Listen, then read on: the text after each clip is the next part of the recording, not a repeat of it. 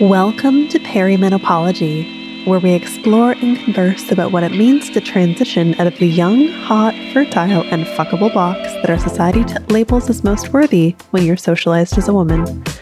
Around here, we're all about body literacy and talking about the topics that society tells us are unimportant or inappropriate. I'm Michelle Kapler, reproductive acupuncturist, Chinese medicine practitioner, and master feminist life coach, and you've got episode number 21.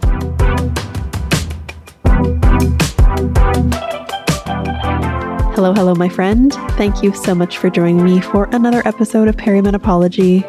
Before we get into today's episode, I want to make a quick announcement. This episode is brought to you by my upcoming free online class called What to Expect in Perimenopause, Menopause, and Beyond. If you've ever asked yourself the question, is this symptom perimenopause or is this something else? Then this class is for you. If you've ever thought, I know menopause is a thing and I know I'm coming up to that age, but I have no idea what's going to happen and what to look out for, this class is for you. If you've been noticing some slight changes in your body that you think might have to do with hormone changes, but you're not really sure, this class is for you.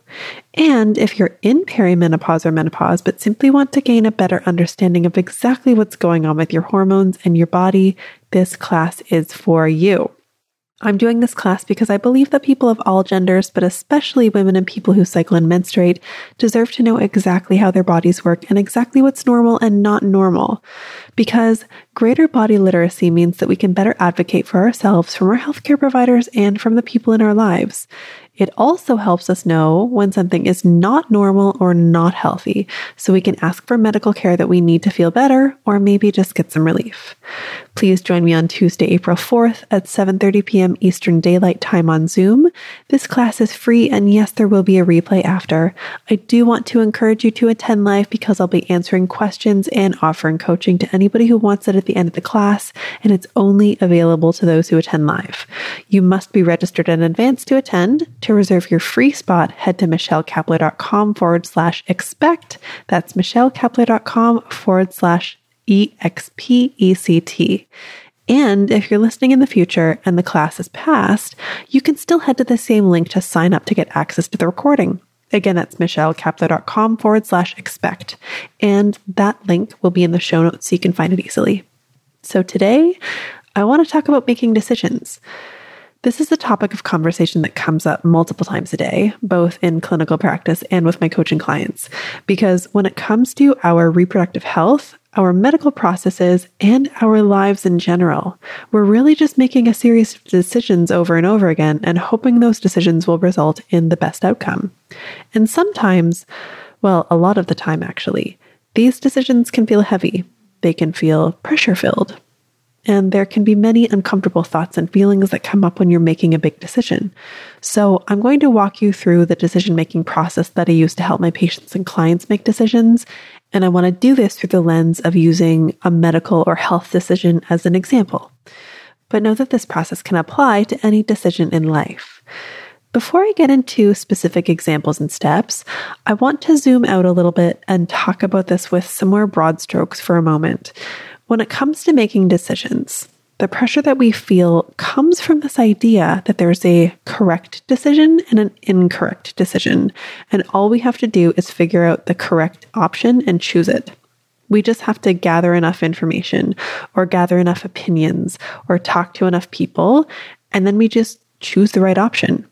But this idea is actually a thought error. And this is because a decision isn't tough or complicated if the answer is obvious. There are many decisions in life that are pretty straightforward because the answer is just a given. So to give you a medical example, if you have a urinary tract infection and your doctor recommends antibiotics because it's been diagnosed and confirmed as it's bacterial in nature, and you're in a lot of discomfort, you're going to need some meds. So let's say there were 2 antibiotics that they can potentially prescribe to get rid of the infection, but you are allergic to one of them. It's pretty obvious that you're going to go with the one that you're not allergic to. It's a pretty obvious choice. But the choices in life that we call difficult choices are the ones where there are multiple options, and those options are often equally appealing or unappealing. Both options will include positives and negatives, and both options have the potential to get you the outcome that you're looking for. And at the end of the day, there really is no amount of information that you can gather to know which choice is the best, because if that were possible, it wouldn't be a tough decision. And you just have to do the best you can with the knowledge that you have at the time. Because no one makes quote unquote bad decisions on purpose in these scenarios. We're all just doing the best that we can. And what we are truly afraid of, other than the bad outcome, of course, is that if we take one path and get an outcome that we don't want, we'll be awful to ourselves and use the information that we only gained in the hindsight to beat ourselves up and make ourselves wrong.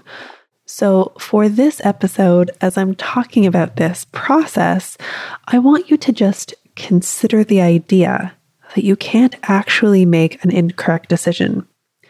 Now, you don't have to fully believe me on this one right now. I just want you to keep the idea in the back of your mind as a guide while I'm taking you through this decision-making process that I use to help my clinical patients and coaching clients make tough decisions for themselves.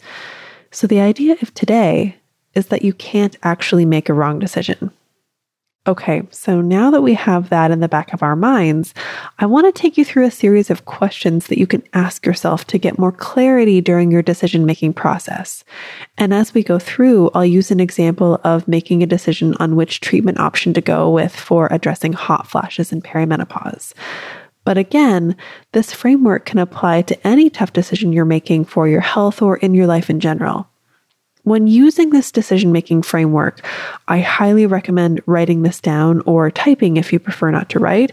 There are even some excellent free apps that are voice dictated and will translate into written text that you can review.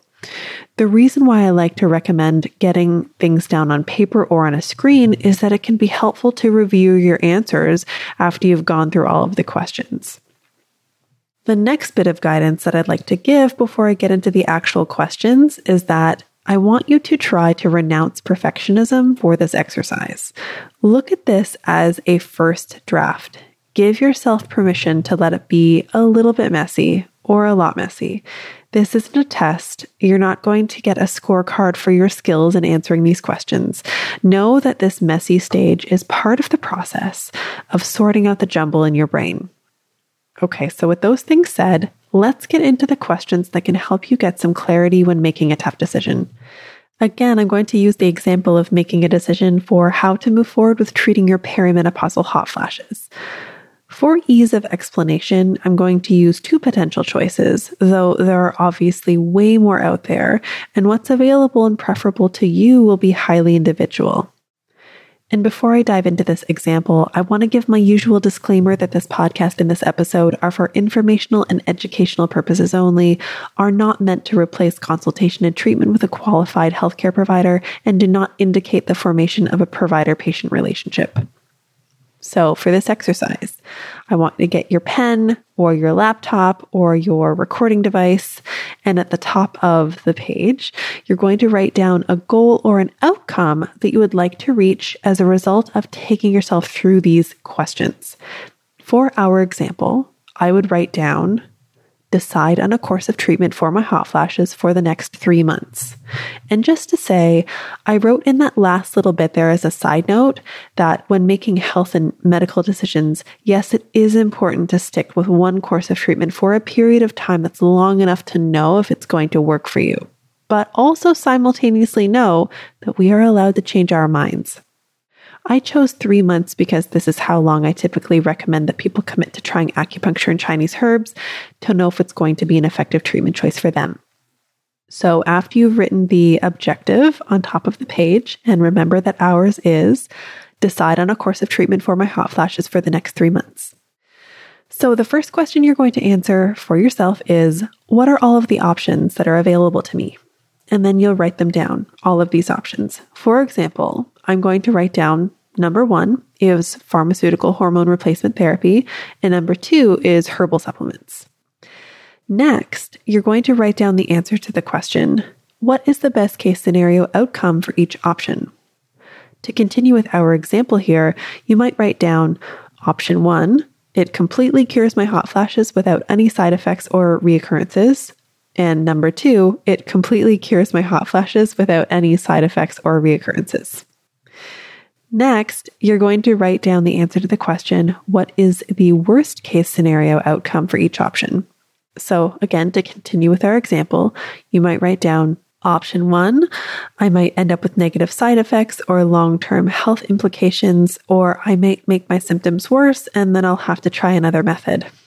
Option 2, worst case scenario, I might end up with adverse effects, make my symptoms worse, or it might not work at all and I'll end up spending time and money and getting no results, and then I'll have to try another method.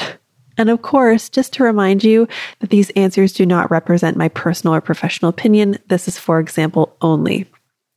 Next, you're going to write down the answer to the question, what am I risking with each option? Your answers might include a list of potential risks and side effects from your prescribing physician or allied health professional. It might include things you've heard from others' experiences. It might come from medical literature. It might be something related to you personally or within your own relationship with your provider. So to give you an example of what I mean by this, some medical doctors might say, well, if you try herbal supplements, I won't feel comfortable with you also trying HRT, or I'll need you to be off all supplements for at least 8 weeks before we try medication. And again, this is an example only and does not reflect my personal or professional opinion. This is simply an example of feedback that some of my patients have received from their doctors. It doesn't mean one decision is better or more right, but it needs to be taken into consideration as you make this decision. The next question I would like you to ask yourself is, if you knew there would be discomfort, risk, potential side effects, and negative emotions, and I would have to manage my mind around something in either option, which one would I choose? Another question I like to suggest that you take some time to answer is, am I willing to have my own back and be kind to myself, even if the worst case scenario happens, knowing that there is no way to know the outcome ahead of time? Answering questions like these can help give you more clarity. However, I want you to notice that there are potential upsides and downsides to every decision. There is potential for unwanted outcomes in each choice. And sometimes answering these questions will make an obvious choice arise, but most of the time it just helps further clarify that there is no correct decision, because you won't know the outcome until you know the outcome because it has already happened. Which is why the last question is so important. Am I willing to have my own back and be kind to myself, even if the worst case scenario happens, knowing that there is no way to know the outcome ahead of time? And if the answer is yes, you cannot make a wrong decision, because the only way that it could be a wrong decision is if you make yourself wrong for making a choice that you made with the best of your ability using the information that you had available to you at the time. And before I close out this episode, I want to offer a few questions that you can ask yourself to help guide you into a good decision-making mindset. The first question is, how do I want to feel as I'm making this decision? When I'm personally making tough decisions, I want to feel steady. I want to feel confident. I want to feel brave. I want to feel self-supported. And just notice that I'm not necessarily naming feelings that feel great. Making hard decisions is hard. Being brave doesn't actually feel all that great. The next question is, what do you need to think in order to feel that? For me, if I want to feel something like self-supported, I need to be thinking, no matter what happens, I will keep going until I figure this out. To feel brave, I need to be thinking, the risk of the worst case scenario is worth it to me to have the chance at the best case scenario. To feel steady, I need to be thinking, I'm going to have my own back no matter what. And the last question to ask yourself is, what will I do if doubt and blame and negative talk arise, which they inevitably do? And this will be a highly personal answer, but I would like to recommend that you decide ahead of time that when this happens, you will meet yourself with compassion. And for me, this comes from saying, I am doing the best that I can. If you want to download the worksheet where I've laid out all of these questions in a handy little printable PDF, you can sign up for the free starter kit. You can find that at michellekapler.com/starter, and you can get free and instant access as soon as you sign up. All right, my friends, that's it for me this week. Thanks for listening. If you are loving what you're learning in the podcast and you want to take this work to a deeper level, let's work together. If you are a resident of Ontario, Canada, then we can work together in a clinical setting, both virtually or in person, to help you find a unique and customized treatment plan to alleviate your perimenopausal symptoms and get you the relief that you deserve using Chinese medicine. Or if you're looking for support with body image, confidence, advocating for yourself and seeking treatment, or just generally making your life as awesome as possible through this transition and beyond, I can help you anywhere in the world through coaching. To learn more about your options for working with me, head to michellekapler.com and click on Work With Me on the overhead menu. I can't wait to talk with you.